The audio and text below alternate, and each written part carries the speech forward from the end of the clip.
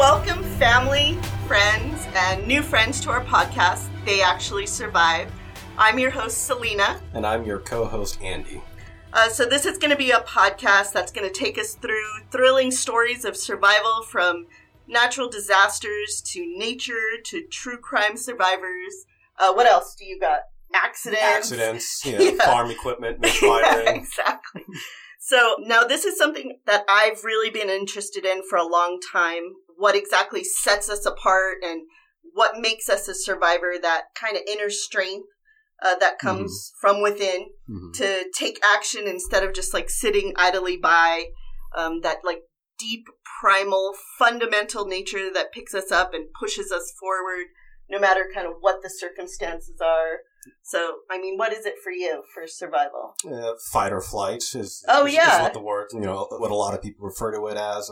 You're being brought to a metaphorical and maybe sometimes literal cliff, and you're having to make a decision to push ahead, even though everything else, if you were sitting down having a rational conversation with yourself, everything is telling you, don't do this. No, it's a bad idea. It's gonna hurt. You can't do it, whatever. And then on the other side, you've got the other voices like, you'll die if you don't do this. Yeah.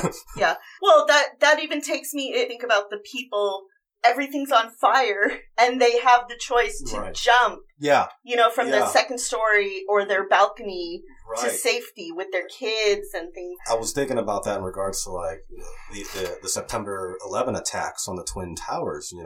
We as random people can look at the people in those towers and say, why would they jump? That's crazy. They'll die if they jump. It's 40 feet tall. You can't possibly survive that. But they are put in a situation in which, all of that is true. But behind door number 2, there's something scarier to them in their minds at that time that make them pick the choices that You're right. And we don't know. We don't know what they were going through. We don't know what their thought process was.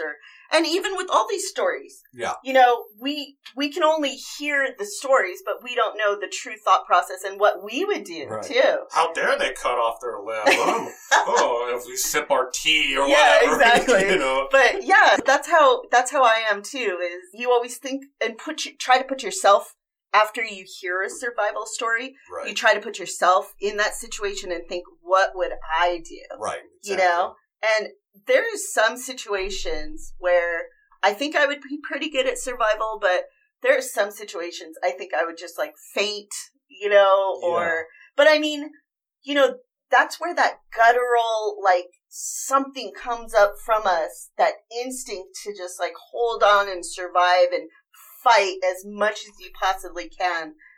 That sets, the kind of almost like victims apart from the survivors, In a strange sense, to try to like take this into a more digestible idea, it's almost like the surprise pop quiz. And, you got a terrible professor who says, we've got a pop quiz today, and it's pass or fail. Your entire, classroom academic future is going to depend on what you get on this pop quiz. And suddenly you go into a panic mode, like, oh crap, what did I do to prepare for this? Am I prepared for it? What do I got to do? And you start stretching that knowledge that you have, and you start trying to relearn things on the fly to get, to get a passing grade on it. I feel like in that regard, you never know when a survival situation is going to come upon you, or you find yourself in a survival situation, and you have to just think on the fly. Are you prepared? Or did you practice anything for this? What skills apply to the situation? Yeah, how do you get out of it? What do you do to survive? Yeah, it's like you're going into the filing cabinet in your head, trying to look at Am I on fire? Yeah. No, I don't need that. Bear attack. And thinking of all the internet searches you did beforehand, like run. No, don't run. Crawl up in a ball. Did I watch a movie with this? Make yourself bigger. Yeah. Scream. Take your shirt off. I don't know. Yeah. There's so many different avenues that you think of, and it's like split-second reactions, Absolutely. But there was one story in particular. I wanted to research it, but I think it was just like such a small story, so it wouldn't be an episode. Mm-hmm. But there was one story in particular. There was an article just talking about survival just as a whole. Right. And there was a plane. They had not taken off just yet. Mm-hmm. And one plane hit into another plane. On the runway? Yes, on the runway. No. Yes. And it created a big hole within the plane. And the one plane hit the fuselage. So fire was coming. Yeah. And people were waiting for instructions. They sat in their seats. They did not move. Yeah. And they sat there waiting for instructions. Right. While a man took his wife. He saw what was going down. He saw the one plane hit the other plane, and it created a hole within the plane. Yeah. He took his wife and jumped out of the plane. Wow. So while these people were waiting for instructions, they all perished. Right. In the fire. It literally blew up. That kind of touches on an idea that when you as a passenger go onto a plane or on a bus or something like that, you kind of give up a little bit of control, personal control over to the company that runs that plane. You know, you were putting your life in their hands and you were trusting them to do that. So when a company doesn't have any type of like fail-safe procedure of what to do in this event, how do you talk to your passengers? It's kind of a failing on the company, and unfortunately, sometimes people die from it. Yes. Well, it just even takes you all the way back to the Titanic. Yeah. You know, they didn't prepare for the worst. Classic example. Right? Because they all decided, this is the unsinkable ship. Yeah. And whoever sold them on that idea. Right. You know, I mean, that's always been my life is I don't want to walk around like a victim. Yeah. And I want to be strong for myself and for my family. And I want to make sure that we're all right, no matter what. And it never bothers me to hurt somebody's feelings or anything like that if it's like life or death, a life or death situation, or it's getting me to the point where it could be life or death. Right. Do you understand? Like if we're driving down a road and I don't think it's a safe neighborhood or a safe place, you know, I'm getting myself out of that situation. Right. Like why put yourself in that situation, you know, and be a victim and things like that. Some of these stories, though, that I've seen, it's like going on adventures by yourself, that's a little weary to me. You know, maybe if I was like going on my own adventure or my own vacation, I would probably go with a group. Yeah. I would still find a group to go with. Sure. You know, you get led by, maybe you go hiking, you get led by the person who knows the area and things like that. I don't know how people go by themselves. I actually have a story like that in my collection. This guy, without spoiling it, this guy is a professional at what he does. He's been doing it for, 10, 12 years, whatever, and he has very accomplished in that activity. And he goes out and he does it by himself, and he ends up in a really bad situation. And he admits after the fact, I normally leave a note. I normally tell people where I am, where I'm going to be, whatever. I didn't do it this time, and that's on me. Now, do you tell people just in your normal life when you're going out and where you're going to be? To a degree. To let somebody know? I live with my parents, and so about the same thing. When I leave the home, they're like, hey, where are you going? Yeah. I'm going to be at a friend's house. Yeah. Are you back for dinner? I will be. You have, you give them checkpoints, or you have a checkpoint. Checkpoints, exactly. Expectations. Now, I have a question. Yeah. At what point would somebody be alerted that something is wrong? Would it be a day? Would it be 2 personally? days? Yes, you personally. Are you trying to attack me or something? No, but I want to know. No, it's a valid question. How long before someone thinks about you? Thinks to check in on you? Us as a family, it's a family unit. Yeah. You know, I have my husband and my 2 kids. Right. We are pretty close to each other, obviously. Yeah. You know, you think like, if you went on vacation and you didn't come back, is somebody going to check on you? Right. I don't know. I mean, maybe his mom would check on us and eventually be worried. Right. Maybe his work would start calling around if he didn't show up to work. Right. I don't know, though. Yeah. What would be yours? In my personal case, I mean, maybe a day. I think a day is about how long it'll take. Because, my parents will... they keep a tab on me if I come home or not. So if I don't come home that day, they'll be like, that's weird, and they'll check on me. Same thing. I have I communicate with my girlfriend daily. Good morning, good night. So she would be alerted something's wrong. That's weird. We normally say hello, good night. Exactly. And then we get into the weekday, and I don't show up for work. Your work would communicate. Very punctual. Yeah. Reach out. Sure. But maybe it would be a couple days till somebody would be like, maybe the neighbor across the street would notice we've been gone. There's a neighbor who really watches out for everybody, so maybe one of those guys. You give them cookies one day. I know, right? You befriend this neighbor. So I'd like to start with the story of Kurt, who's a farmer from Nebraska who ends up getting himself caught in some of his machinery, and he has to find out how to get out of it. So this is the story of Kurt. It happened on April 26, 2019. So this is just last year. Oh, wow. Okay. He was 63 years old at the time. He's working on his farm in Nebraska to transfer a bin of grain into a grain silo, or a grain bin, and he's using a grain auger when he stepped into it, forgetting that he had removed. What is a grain auger? I've been born and raised in California. I don't go near farms, so I have no clue. I'm super glad you asked. Okay. So, when you hear the word silo, you probably have an image in your mind. Yeah, those big things, and then they put the grain inside of it. Right. So with a typical silo, it's kind of, most people picture it's a long, it's a tall cylindrical structure with like a dome on top. Yeah. And I always picture it red for whatever reason. I always picture white. I don't know. Okay, I've known those. So what a grain silo is, it's a little bit different from that. They're stouter. So they're not as tall, but they're much wider, and they typically just get made out of like sheet metal. So they're super silverish typically, and they're like maybe 3 or 4 stories tall. And so that's what a grain silo looks like. What does it do?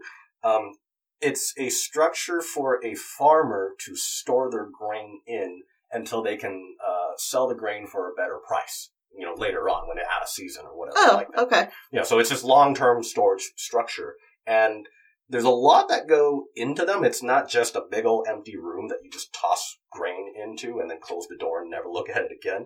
There's also machinery inside, because as you harvest the grain, you have to take into account the moisture level of the grain. Some of them are going to be wetter than others, and if you throw it into a dark room, it's going to mold and rot. So you have to stir it up kind of thing? There's a fan built at the bottom of them that blows air up through it. To keep it dry. And keeps it dry. But at the same time, for a farmer, when they sell, I think, based off of volume. So if it gets dry, the grain weighs less, and they get less money out of it when they sell it. So there's this, there's a little bit of a biological game to it, where you got to keep it fresh.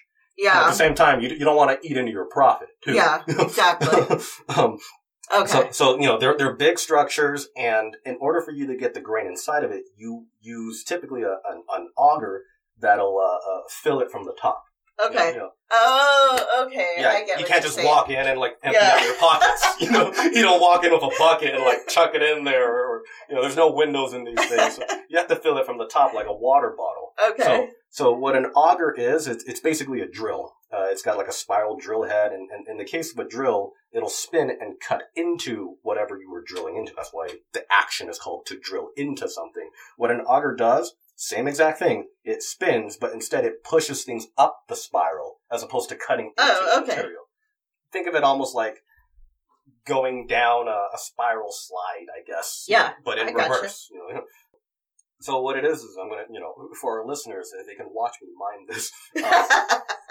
So you've got this big old grain silo, grain bin, and you're filling it from the top. So there's this pipe that connects from the top down to you at the floor level. And what you're doing is you're pouring your grain into this bin that catches it and feeds it into the auger spiral. Yeah, so gotcha. As it spins, it pushes all that grain up and it dumps it out the top. So from the videos I've seen, they usually have almost like a wire guard screen on top to keep large objects from randomly falling into it. And unfortunately for Kurt, he modified his earlier the year before by taking that off to fit it onto something, and then he never put it back on. So safety. Yeah. And he understands this. I mean, he's not faulting the manufacturer. How dare they make this dangerous equipment? Yeah, he modified it. Yeah, and he was super humble about it. Here, I've got a quote here of him saying, "I'm kind of disappointed in myself that I didn't think of fixing that thing or whatever. But that's why they call it accidents, I guess. I stepped right in the damn thing. It grabbed a hold of me. I can remember seeing it start, and I go, this ain't good. And then when my foot was in there banging around, I was trying to hold my leg, pulling it out, and I said, "This is not good." This guy is so chill about this. He realizes that as he steps into it and the auger catches his foot and it begins to grind into it and chew it and tear it apart, he's like, "Uh-oh, this is not good. I gotta get out of this situation." So, where are we? He thought to call for help, but he couldn't find his cell phone. Right? I don't know if I had it with me, if it fell in the auger and went in the bin, I don't know. But nobody has been able to find it since. Soon the auger would chew into his foot, ripping away his skin, his flesh, and his muscle until it got down to the bone. And all this, it's not taking him up. It's just ripping. It's pulling his leg into it, and he's trying to pull it back So he's having a tug of war. Yeah, he's having a tug of war with his foot in a machine. You know, Jesus Christ! I felt it try to grab me again. I about gave up and said, "Whatever happens, happens. If it sucks me all the way, it's over with." But then, all at once, I thought of my pocket knife. With no method to call for help and no one around to answer the call, Kurt thought to amputate his leg using this pocket knife. "I dang near dropped it in the auger," he said. Once he had a good grip on it, he began sawing away at his leg about 8 inches below the knee. Finally, it let go and I got out.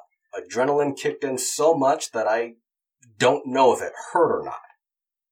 So, he finally gets out. He gets out by cutting his own leg off.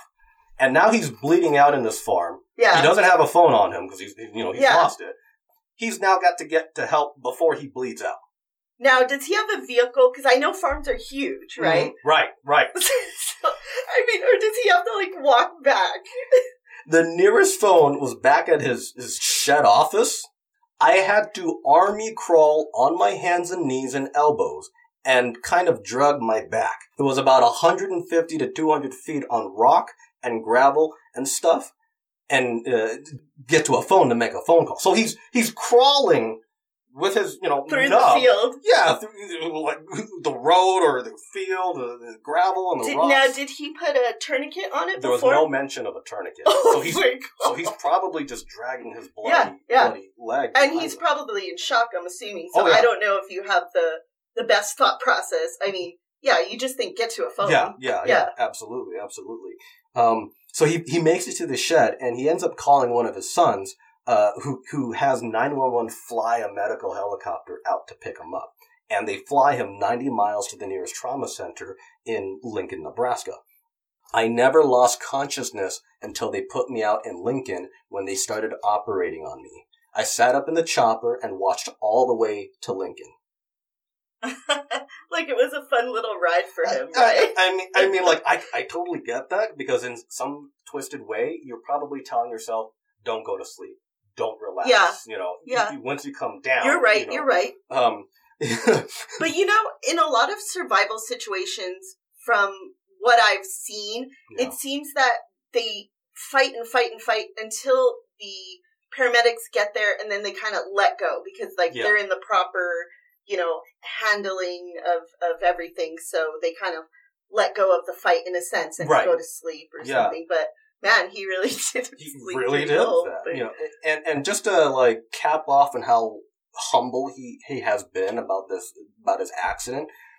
He goes to rehabilitation and he completes it. And as he's there, he's looking around at the other people going through their recoveries. And he says, they're in wheelchairs. They're not getting out of them. It could always be worse. I get a chance to be pretty close to normal. They don't, and I feel sorry for them.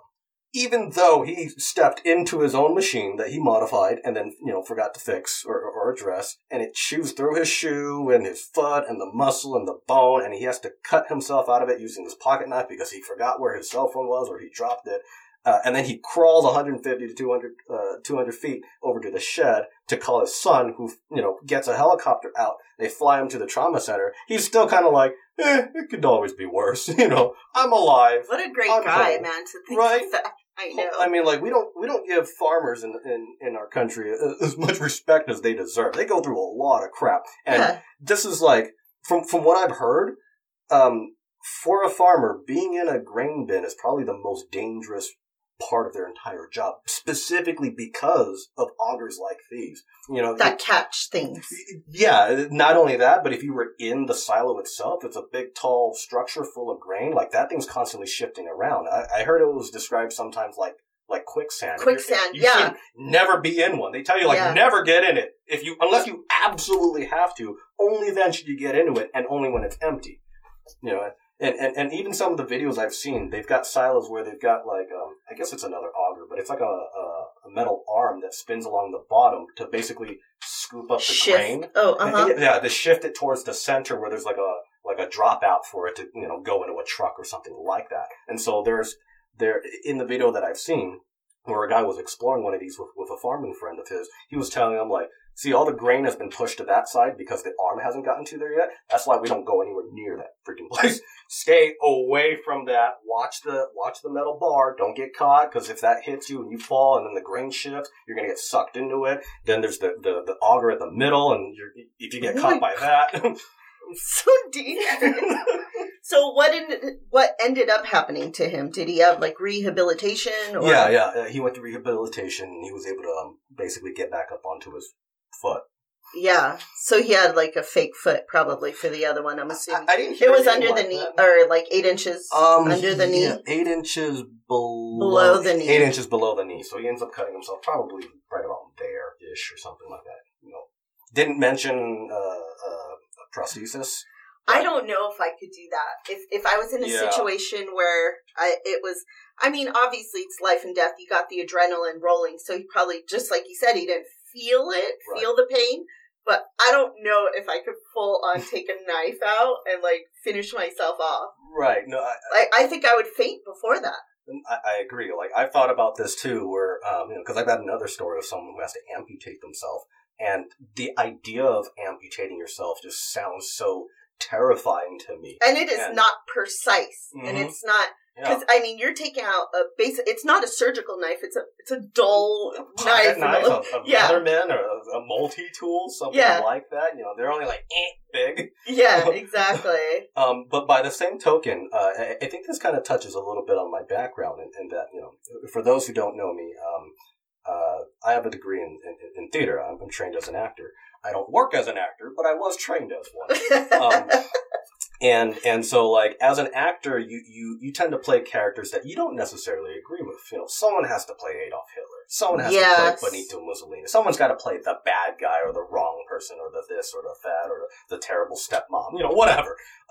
And they're not evil stepmoms in real life, hopefully. And so some questions that you might get as an actor from a non-actor would be like, oh, wow, I don't know how you can play that. I can't see myself doing that, Yeah. Or some people talking about their characters like, oh, my character would never do such a thing, You're taught not to avoid that kind of thinking. Don't think about what you wouldn't do. Rather, imagine the situation where you were forced to do that. Yeah, you and I totally right. Someone might say I can't see myself ever taking another person's life. I can't kill anybody. But if someone breaks into your home, given the right situation, you're right. You got to get into that mindset, that zone. Yeah, you're totally right about that. Where suddenly the scary, impossible thing, there's a bigger, scarier, more impossible thing, and you end up doing the first thing instead. Yeah. So so that's basically what Kurt had to go through, is he realizes his foot's in there and it's pulling him into it. He can't pull his leg out of it despite him trying. And he even thinks this thing's going to get me. If it gets me, I'm gone for, oh well. But then he remembers wait, I have a fighting chance. I've got a pocket knife. Maybe if I just hack my foot off or saw it off, whatever, I can still live. And he just goes through it. And then he even tells you that he doesn't remember any of it hurting. It's crazy. Just the adrenaline kick. Yeah, the shock. Yeah, exactly. That adrenaline is such a drug. It's a hell of a drug. That really does help us just overcome so many things, even just in daily life. When you're doing speeches and things like that. But adrenaline really is such a great thing to, in those life and death situations, help you come over things that you wouldn't normally, just hacking your own leg off. There's no way. But I'm sure each of us know that one person who, whenever they get spooked, someone like pops up, boo, and they go, ah! And like they get their fist ready. They're not a fighter, but immediately they go into like a fist or something. Oh, yeah. Why did you do that? The fight or flight, right? Exactly, yeah, exactly. And that's what I think is what really puts a survivor in a different situation, like, than most.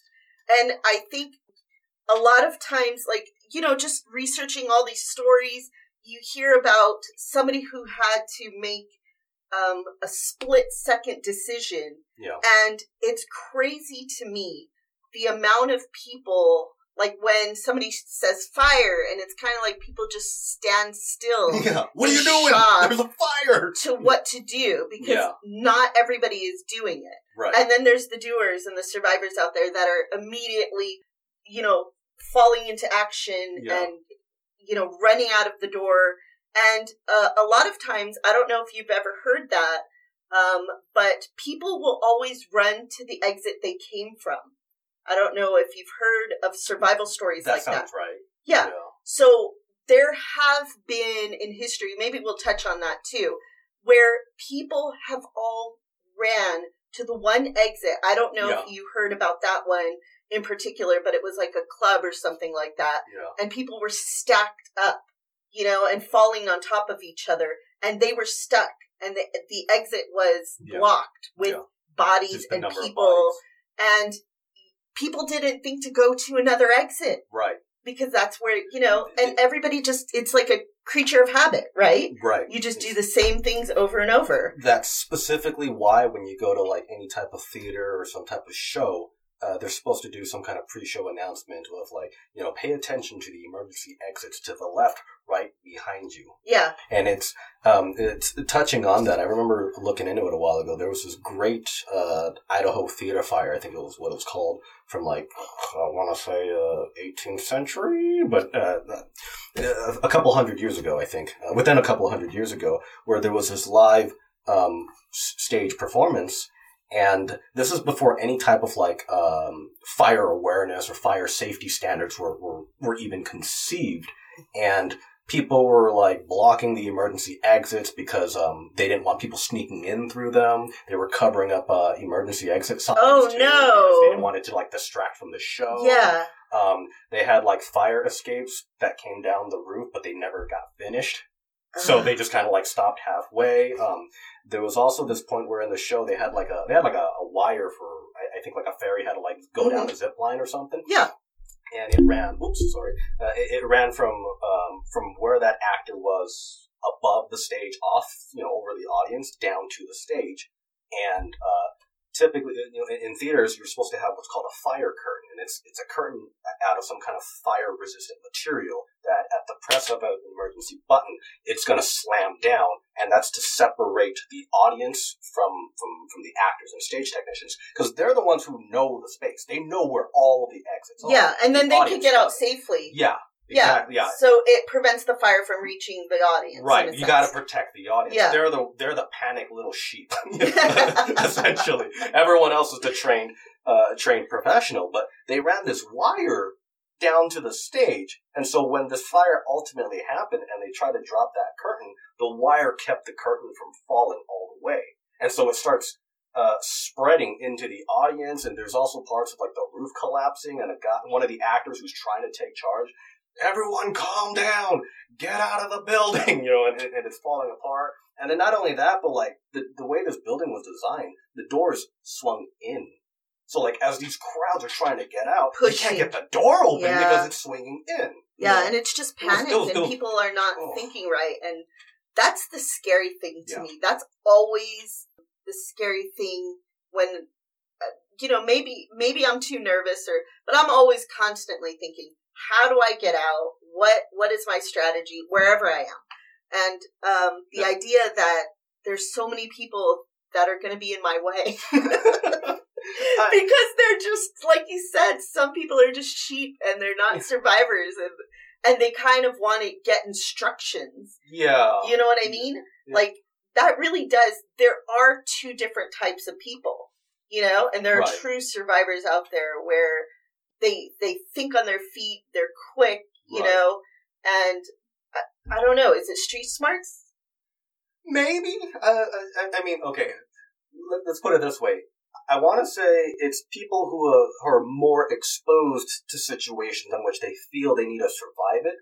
They're probably constantly having to think about it. I mean, if you're living, like, hypothetically, a very privileged life, very insulated from a lot of, reality, we'll say. Yes. You don't have to think about it, so you never exercise those thinking muscles to think, how am I going to get out of here? Can I break that window? Can I fit through that door? I have my kids with me. Will I save my pets when the fire comes? Yes. You're not thinking about stuff like that. I had something and then I forgot it. You have so many thoughts going through your mind. Yeah. Well, I mean, but there were some survivors. That's the point of this whole thing. Yeah. Is that there are... Oh, go ahead. I remember what it was now. I think it's along the same lines when you get on a plane. And they give you the safety instructions. Yeah. The lecture, put on your inflatable vest. This is how you inflate it. It's going to be stored below you. In the event of depressurization, oxygen masks are going to drop from the ceiling. And then they always tell you, get yours on first. Exactly. Help yourself first. Yeah. If you don't save yourself, you can't save other people. Exactly. And if you can't save yourself, someone else is going to have to come save you, and you just become a burden to them. Yeah, a victim. Yeah, exactly. Yeah. Yeah, that's definitely something I don't want to be in life, is a victim. I've always said that to, my kids and to everybody. It's just, you can't be a victim and feel sorry for yourself. And, you got to be strong and move on and things. But yeah, it does go into all aspects of our life, like you touched on, like about survival and things like that. But yeah, you got to pick yourself up and you got to find a way out.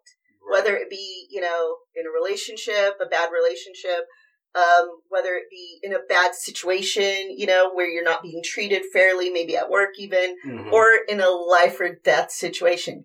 Got to figure out a way to get out, The principle is the same. Yeah. Yeah, it does go across all of it, you know? Yeah. So, I was reading just recently about survival out of a book, and it touched on that, like how, survival is in all aspects of our life and stuff. And whether we realize it or not. Yeah, exactly. So, all right, well, I think that's pretty much it for our podcast for the first episode. Okay, if you would like to send us your stories, I'm really interested in your own survival stories. I would love to put a podcast together or an episode together just talking about your stories. You could send it to info@theyactuallysurvived.com. We also have our Facebook and Instagram, so you can follow us on there under They Actually Survived. And that's our episode. So, anything else for you? No, thanks for listening. Try to survive. Thanks so much.